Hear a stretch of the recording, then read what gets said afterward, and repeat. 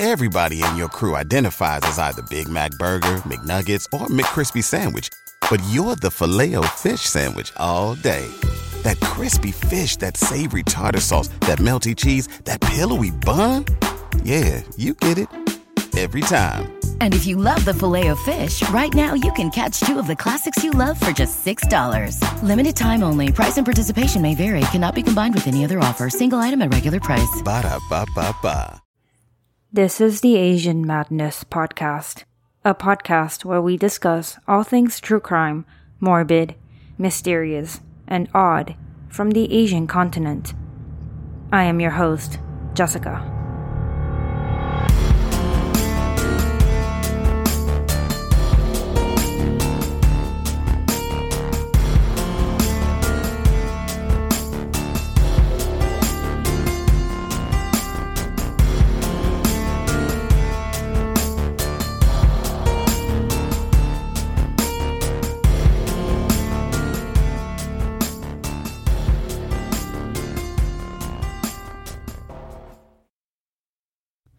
Hey listeners, welcome back to the Asian Madness Podcast. Again, hope you're all well and being kind to others. I probably said this last year, but dang, where has the time gone? I always feel like time goes by super slowly when I'm living it, but now I can't even remember what happened in 2023. Okay, that's not true. I've done some pretty fun things in 2023, and I also worked a lot. Working is probably not great for our mental health, but not having money is also not great. I guess balance is key. Before we get to today's case, I wanted to be transparent with you all and let you know that I have hired a writer. And yes, they are being compensated. I'm not a monster. It's a great help for me because I'm just one person. Between my full-time job and random obligations, writing and researching can be very tiring, and sometimes I even dread it. Will this episode sound maybe sort of different? Maybe. While I did have someone else write this episode for me, I tweaked it to make it sound more like me, as in including my annoying side comments. I added bits and pieces here and there as well. Either way, I've communicated with my writer on what I'm looking for, and so far, she has done a wonderful job. With all that out of the way, let's talk a bit about today's case.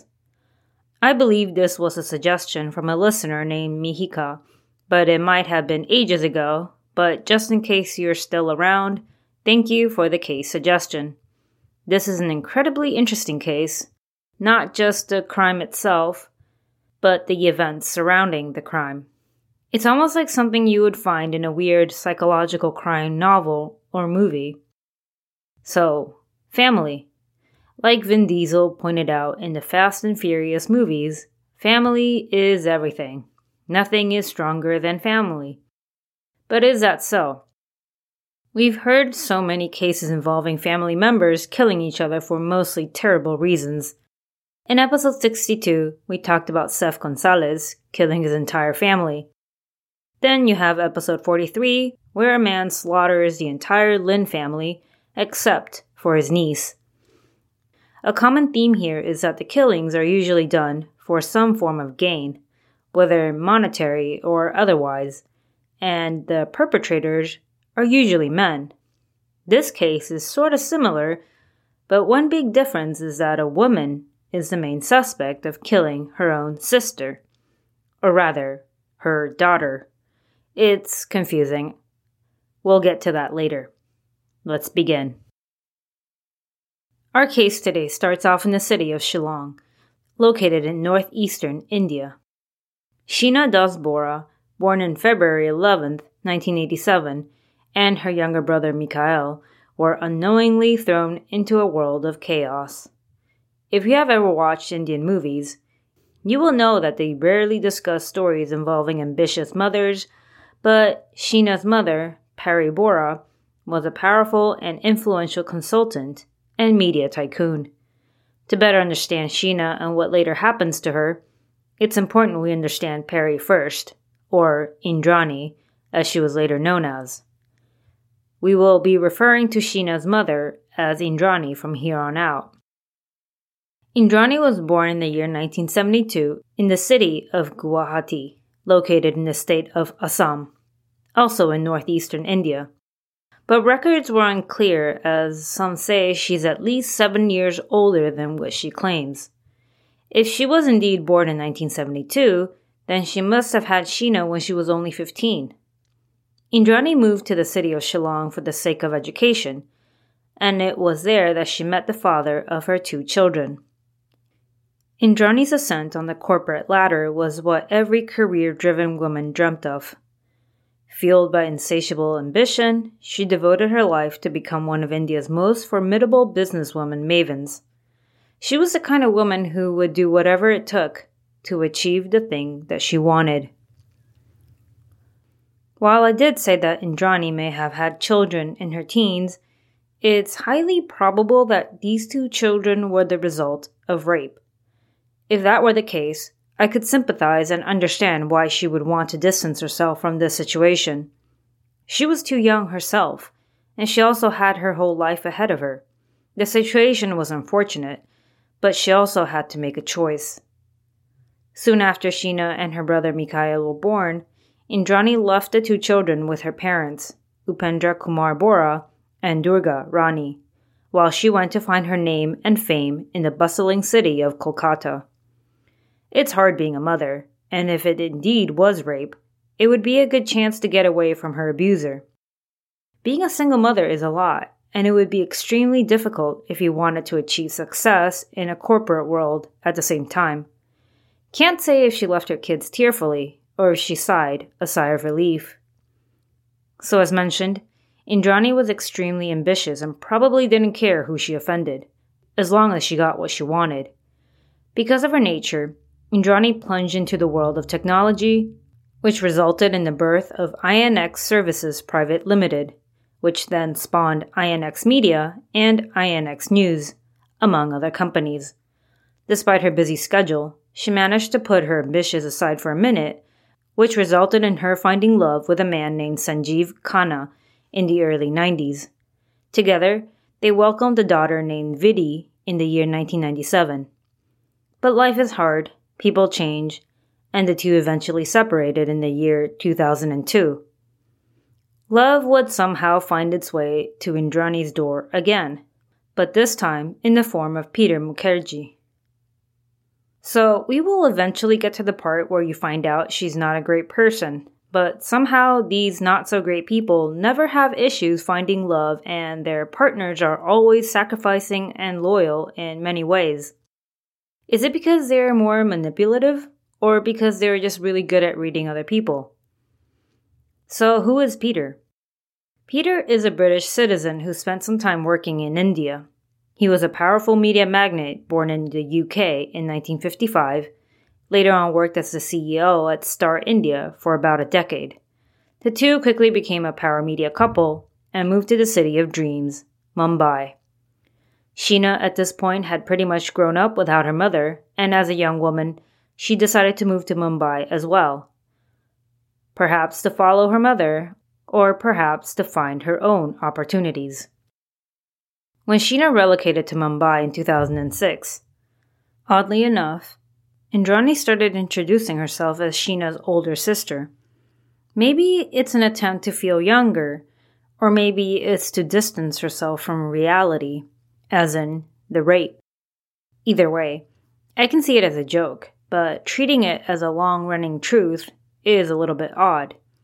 Would you have called her out on this? In a sense, Indrani was maybe not considered motherly to Sheena as she didn't really raise her.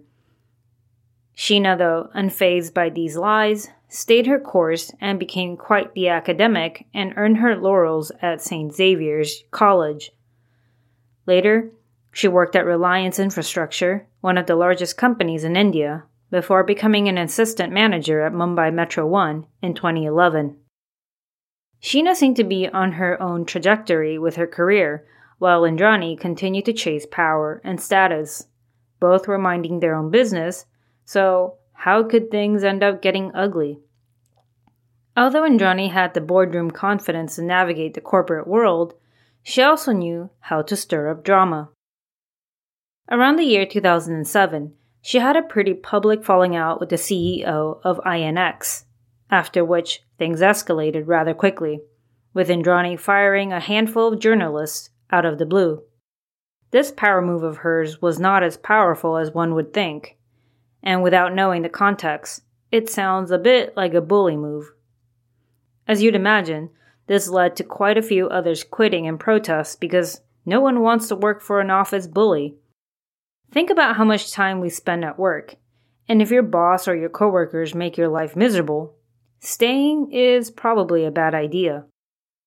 Around the same time, whispers started circulating about some sketchy financial moves within INX media. The gist of it was that a lot of money was being funneled around, and not all of it looked clean. Smells like dirty laundry to me. This eventually caught the attention of the Fraud Investigation Office, which raised eyebrows at some interesting share transfers. But here's where things take yet another unsurprising turn. In 2010, investigations revealed possible money laundering activities, and a surprising name popped up linked to an offshore account, Sheena Bora. Essentially, this account was used as a stash for funds siphoned off from INX Media. So, was Sheena colluding with Indrani, or was Indrani merely using her name as a scapegoat? We see this from time to time, sometimes on smaller scales, where people use someone else's identity to get credit cards and whatnot, and that person doesn't know what's going on until one day they're being investigated for not paying their debts that they were unaware of. I remember hearing this case of a mother who used her daughter's name and racked up a ton of debt, which resulted in her daughter getting denied on loans for buying a house. It basically destroyed her life for a moment there, and she never found out until after her mother had passed away. It just shows how we can never truly know someone, even if they're someone you're supposed to trust. From the sources gathered, though, it gave an indication that Sheena may not have been aware of her mother's odd financial decisions, and even if she did consent to lending her name, she may not have been aware of how grave the situation was. If that were the case, Sheena had now become a liability. We already know bad things would end up happening and Indrani would be exposed, so here's the general facts of what happened to Sheena Bora in the year 2012.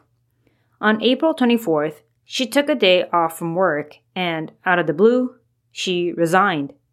While that's not impossible, it's technically a weird thing to do and out of character. Later that same day, her boyfriend Rahul, who was also her stepbrother, received a breakup text from her phone. Yes, I hear you. Her stepbrother is her boyfriend. Is that weird? I mean, they're not related by blood. Indrani is probably just his father's wife, and his biological father is Peter. Highly doubt he adopted Sheena as his daughter, so while it's weird that she's dating her stepbrother, it's not incest. But at this point, people began to worry about Sheena because she kind of just left. Not just her job, but her boyfriend. Did she somehow snap? Was she looking to run away from something? Or was it something out of her control? Indrani, the drama queen we all do not love, decided to throw in her own twist, saying that Sheena had flown off to the US in pursuit of a higher education, which is why she never bothered to file a missing persons report. Maybe because he was her stepbrother, or maybe more likely because he was her boyfriend, Rahul wasn't buying the story. Understandably, he was pretty adamant about getting some answers, so he did what any concerned boyfriend would do. He involved the police. When they paid a visit to Indrani's residence in Worli, Mumbai, they were told Indrani was out of the country. Once Indrani returned and heard the police were looking for her, she reached out and turned the tables yet again, painting Rahul as the obsessive ex, alleging that he was stalking Sheena, which was the supposed reason Sheena left for the US without telling him. Does this happen? Yes, but is it likely in this scenario? Let's proceed and see what else we have. Fast forward a bit, and a surprise tip-off to Mumbai police led to Indrani being put under heavy surveillance. After 4 months of following her, the first significant breakthrough came with the arrest of Indrani's driver, Rai. But this was not for Sheena's disappearance or possible murder, but for illegal weapons possession. When he was brought in, Rai decided he could play this one of two ways: plead guilty to illegal weapons possession, or strike a deal by giving them the bigger fish and weasel his way out. Thankfully, he decided to go with the latter. He informed the police that Sheena wasn't missing or in the US. She was actually dead. After a little more digging, Sheena's biological brother, Mikhail, told the police that Indrani wasn't Sheena's sister, but her mother. This was probably surprising, and if Indrani would lie about this and play into it, could she be capable of lying about other things? Sure, it's quite different lying about your age and your relationship to your daughter as opposed to, say, murder, but you never know. Soon after, Rai's story began to make even more sense. His narration of the events to the police was straight out of a crime thriller. He said Indrani, along with her ex-husband, Khanna, who was also father to her other daughter, Vidhi, meticulously planned the murder. On that fateful evening in April 2012, Khanna flew to Mumbai, where he met Rai and Indrani in the hotel he was staying at. Indrani had asked Sheena to meet up with them that evening for something, and although Sheena wasn't super interested, she agreed. 6 o'clock came, and the group met up with Sheena. While Indrani was in the passenger seat up front, right beside Rai, Sheena was in the back with Khanna. According to Rai, they drove her to a secluded lane in Bandra, a suburb along the coast, where Khanna then strangled her. They then took the body to Indrani's Worli house, about 50 minutes away, and shoved her into a bag, which was left stored in the car's trunk. Khanna then went on back to his hotel. Indrani returned to her house, and the driver, Rai, was ordered to sleep in the car, with Sheena's body in the trunk. As if all that wasn't bad enough, Rai continued on with more details of the aftermath. He explained that the next morning, they decided it would be wise to make it look like Sheena was still alive, just in case they passed the police or something. What's more sketchy, a body in a trunk or a person looking kind of unconscious in the back seat? So they propped up Sheena's lifeless body in the car between Indrani and Khanna, then drove to a forest in Raigad. This was not exactly a random area, as Rai explained that Indrani had gone scouting days before they killed Sheena, presumably looking for the perfect dump spot. Once they arrived, they dragged her body out, put it back into the bag, doused it with gasoline, and set it on fire. Soon after the revelations, arrests started rolling in. Indrani was arrested first, followed by her ex-husband, Khanna. Later on, Peter, her current husband, also found himself in handcuffs, not just for Sheena's murder, but also for some shady company funds that were allegedly funneled into a Singaporean bank account under Sheena's name. Was Peter actually involved in all of this, though? His son was dating Sheena. I would think he would have thought twice about doing anything incriminating. Maybe he did think twice, but just not hard enough. In the meantime, about a month after Sheena was murdered, a very badly burnt body of a young woman was found in the Raigad district. There's some weird time discrepancy here. Let me explain. The testimony given by Rai, as mentioned earlier, was provided in August of 2012. Sheena went missing in April of 2012. If Sheena's body was discovered in May, as in way before his confession, how does that work?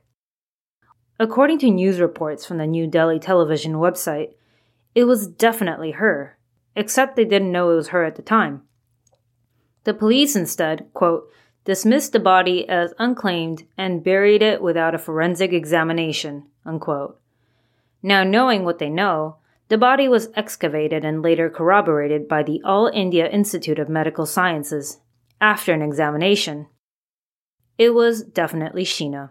The medical report, which is part of the CBI's charge sheet, was based on many different parameters of the recovered body, including height, age, and sex, which were all consistent with known information of Sheena Bora. Not only that, it also matches with what Rai told the police.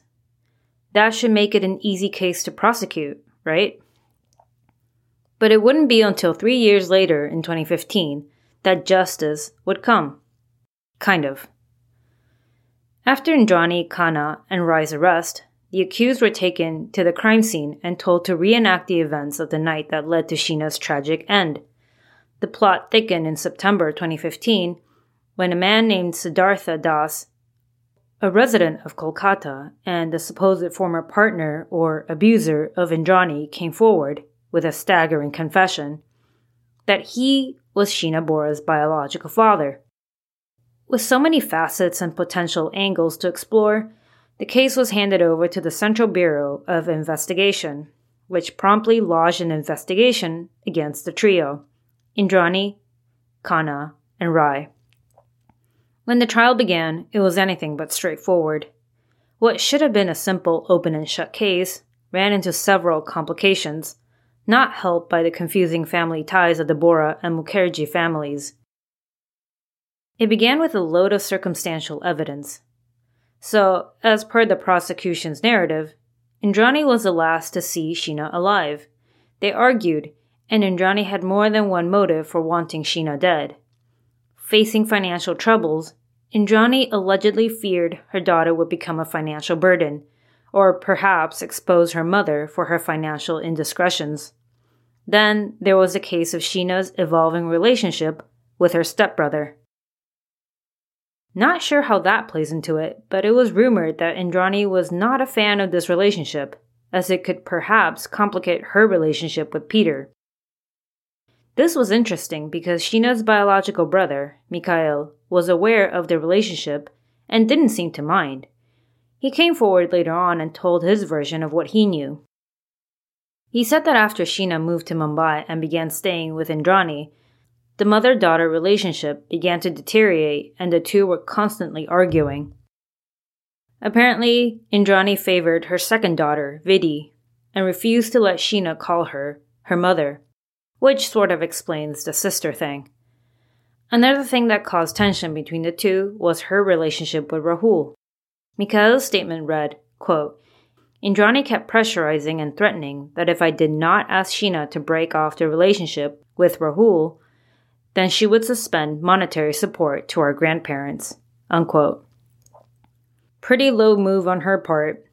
What's even stranger is that Mikhail was kind of there when the supposed murder took place. He was summoned by Indrani to go to Mumbai on the day of Sheena's murder. He arrived at the airport, but his mother was unable to pick him up, so he was told to find his way to her house. He got there, but no one was home, so he waited. It wasn't until 10 p.m. when his mother, Khanna, and Rai returned. He said he had felt uneasy, but wasn't sure why.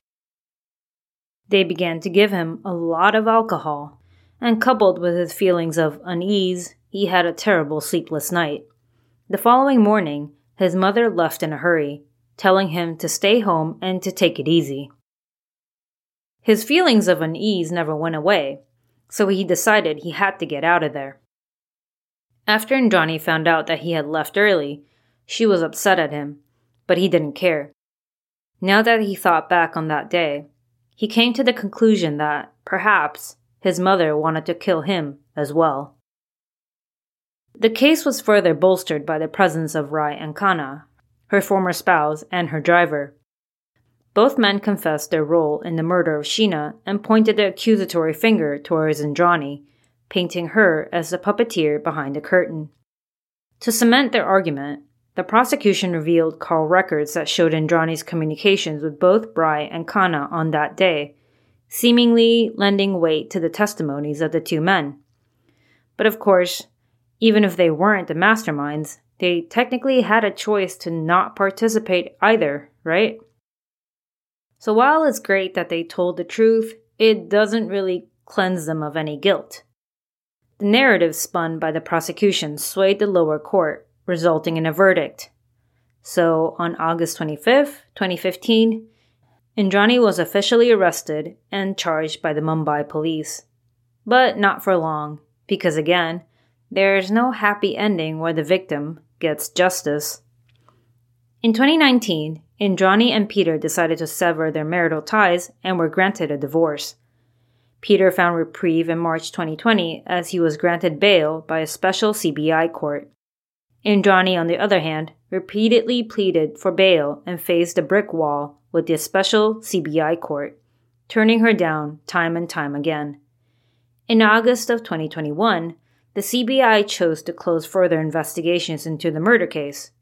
But Indrani's fight for freedom was far from over. She filed a bail plea with the Supreme Court in February 2022, a plea which prompted the apex court to seek a response from both the CBI and the Maharashtra government. Despite the CBI's strong opposition, the Supreme Court granted her bail in May of 2022. But why? Why was Indrani let out after having murdered her own child, even after getting convicted? Let's turn the clock back a little bit to the year 2015. While Indrani was serving out her time behind the cells of a prison, Indrani penned a surprising letter addressed to the director of the CBI. In this letter, she managed to capture the attention of those reading it. Sheena Bora, the very person she was accused of murdering, might still be alive. While in prison, Indrani supposedly met a woman who claimed to have encountered Sheena Bora in Kashmir, which is about 1,500 miles north of Mumbai. This revelation prompted Indrani to appeal to the CBI, urging them to initiate a search for Sheena in hopes of uncovering the truth behind the enduring mystery. A detective came and knocked on the door, and I said, "Is it Renee?" And he just gave me that solemn look. It was the worst day ever. The Proof podcast is back with a new case and a new season. 23 years ago, 18-year-old Renee Ramos went missing. Her body was later found in an empty Home Depot building on the edge of town. I don't think that they arrested the right people. It's about time somebody's trying to do something. She had a black eye about 2 weeks before she was murdered. They are involved. They definitely had her body and her backpack. You know people are going to judge you, right? Of course. They're judging me now. They've been judging me damn near my whole life. You can listen now to Season 2 of Proof, wherever you get your podcasts, and follow along with us as we reinvestigate the murder at the warehouse. I have to ask, did you kill Renee? American Criminal is a new true crime podcast from the studio behind American Scandal and American History Tellers. Every week, you'll fall deeper into the riveting stories of the country's most clever, craven, and cruel criminals. Fraud, theft, murder, and worse. Whatever the case, whoever the criminal, you don't know the whole story until now.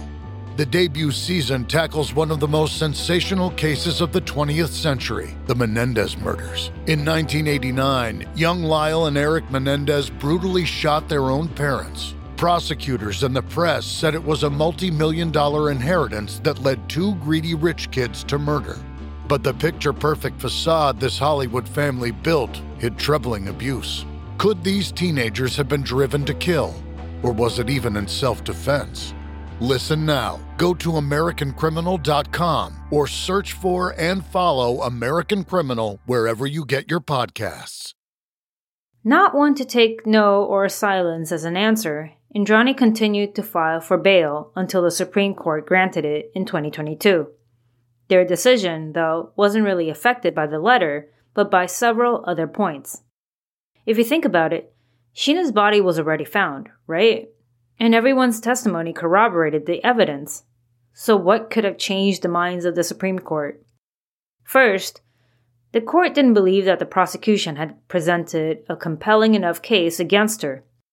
Delving into the details, the court determined that the evidence presented did not conclusively establish Indrani as the person who strangled Sheena. There was also no direct proof tying her to the crime other than the word of the driver. Adding to the court's consideration was Indrani's steadily worsening health, exacerbated by her ailments, which included diabetes and hypertension. With over 5 years of incarceration and a visibly deteriorating health, her condition played a major part in the court's decision. It is worth noting that the Indian legal framework is rooted in the principle that dates back centuries. A person is innocent until proven guilty, which I believe most of us find reasonable. Therefore, the court deemed that the prosecution had failed to prove Indrani's guilt beyond a shadow of a doubt. Adding to that is the inherently liberal nature of India's bail system. These rights are held pretty sacred, and bail, in many ways, is an extension and safeguard of those fundamental entitlements. Many others, though, as in the public, saw Indrani's release as a glaring shortcoming of the justice system, accusing the court of failing the memory of Sheena. This entire ordeal not only kindled questions about the Indian judicial system, but also spurred a broader discussion on the treatment of women entangled in the criminal justice framework. Indrani went on to write a book called Unbroken, surrounding the events since Sheena's death, and went on a press tour. She insists that the book is not her version, but the truth, aka the only version of the facts. But in her numerous interviews, people have pointed out some inconsistencies. Here are some quotes picked out from an interview. Quote, "One thing is very clearly established that Sheena was definitely alive and well after that alleged date of her disappearance." Unquote. Definitely? I wouldn't be so sure of that. Quote, "My instinct at the moment, I still feel somewhere she's out there somewhere. Okay, this is my instinct." Unquote.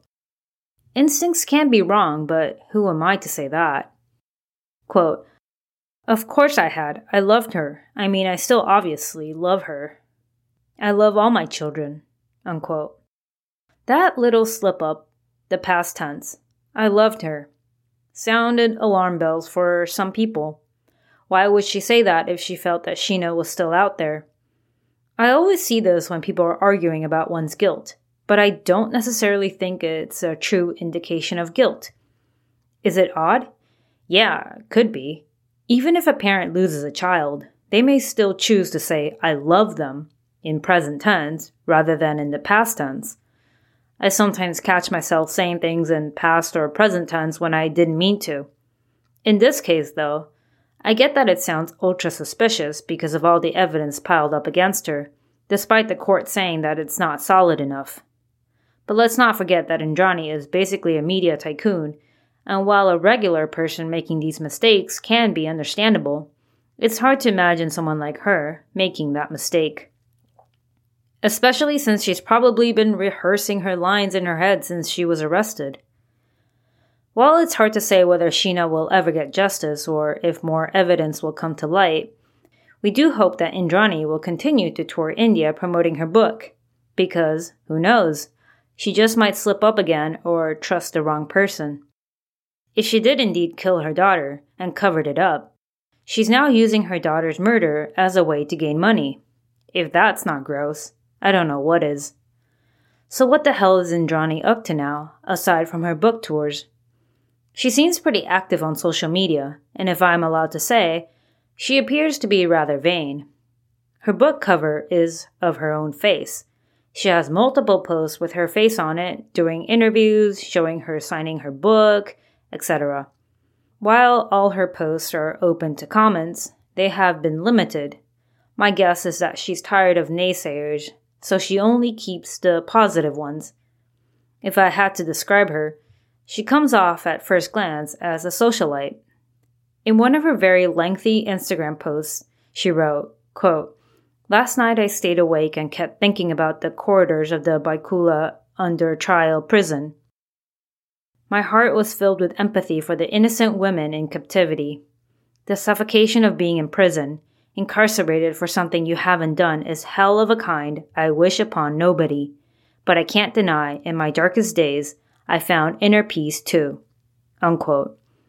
Even when her daughter was dead and she was the main suspect, she still managed to make it all about herself. So there you have it. The kind of solved but also kind of unsolved murder of a young woman, only 25 years of age. Suspected killer, her own mother, though her mother denies killing her and even denies being her mother, which could be linked to how Sheena was conceived. Her actions have not really been motherly during the time Sheena was alive, and even though Sheena's body was discovered, she has continued to deny any involvement, continuing to give out false leads, saying that Sheena is alive somewhere. How do you weigh in on Indrani's guilt or innocence? If Indrani didn't murder her and Sheena is, in fact, just missing, where is she? When considering Indrani's role, it's hard to ignore her behavior during the trial and her media encounters, almost demonstrating an insatiable thirst for the limelight. Yes, her actions often paint the portrait of a highly questionable character, but does that really make her a murderer? It could very well be that she just finds comfort in attention, innocent or not. Let's also not forget that many studies indicate that 1 out of 5 CEOs are either psychopaths or have psychopathic traits. That's not to say they're all bad, because sometimes these traits can lead to company growth and stuff like that. But it can also make the lives of those around them miserable. Not my study, just telling you what I found online. I also want to point out that while rape may have taken place while Indrani was a child, it does not really justify the probable murder of her own daughter, who I believe is innocent in this whole entire mess. But sometimes, trauma leads to more trauma. It's hard to tell what's fact or fiction, as there are lots of contradictions, so it would be a good idea to keep an open mind. Thank you all for tuning in to this kind of messy episode, and remember, be careful of who you trust. I don't want you to be paranoid, but just, be safe. Keep your eyes open. Till next time. Thank you for tuning in to the Asian Madness podcast. If you enjoyed my content, please rate and review me on iTunes. If you would like to get in touch with me, you can find me on Facebook, Instagram, and Twitter, or email me at asianmadnesspod@gmail.com.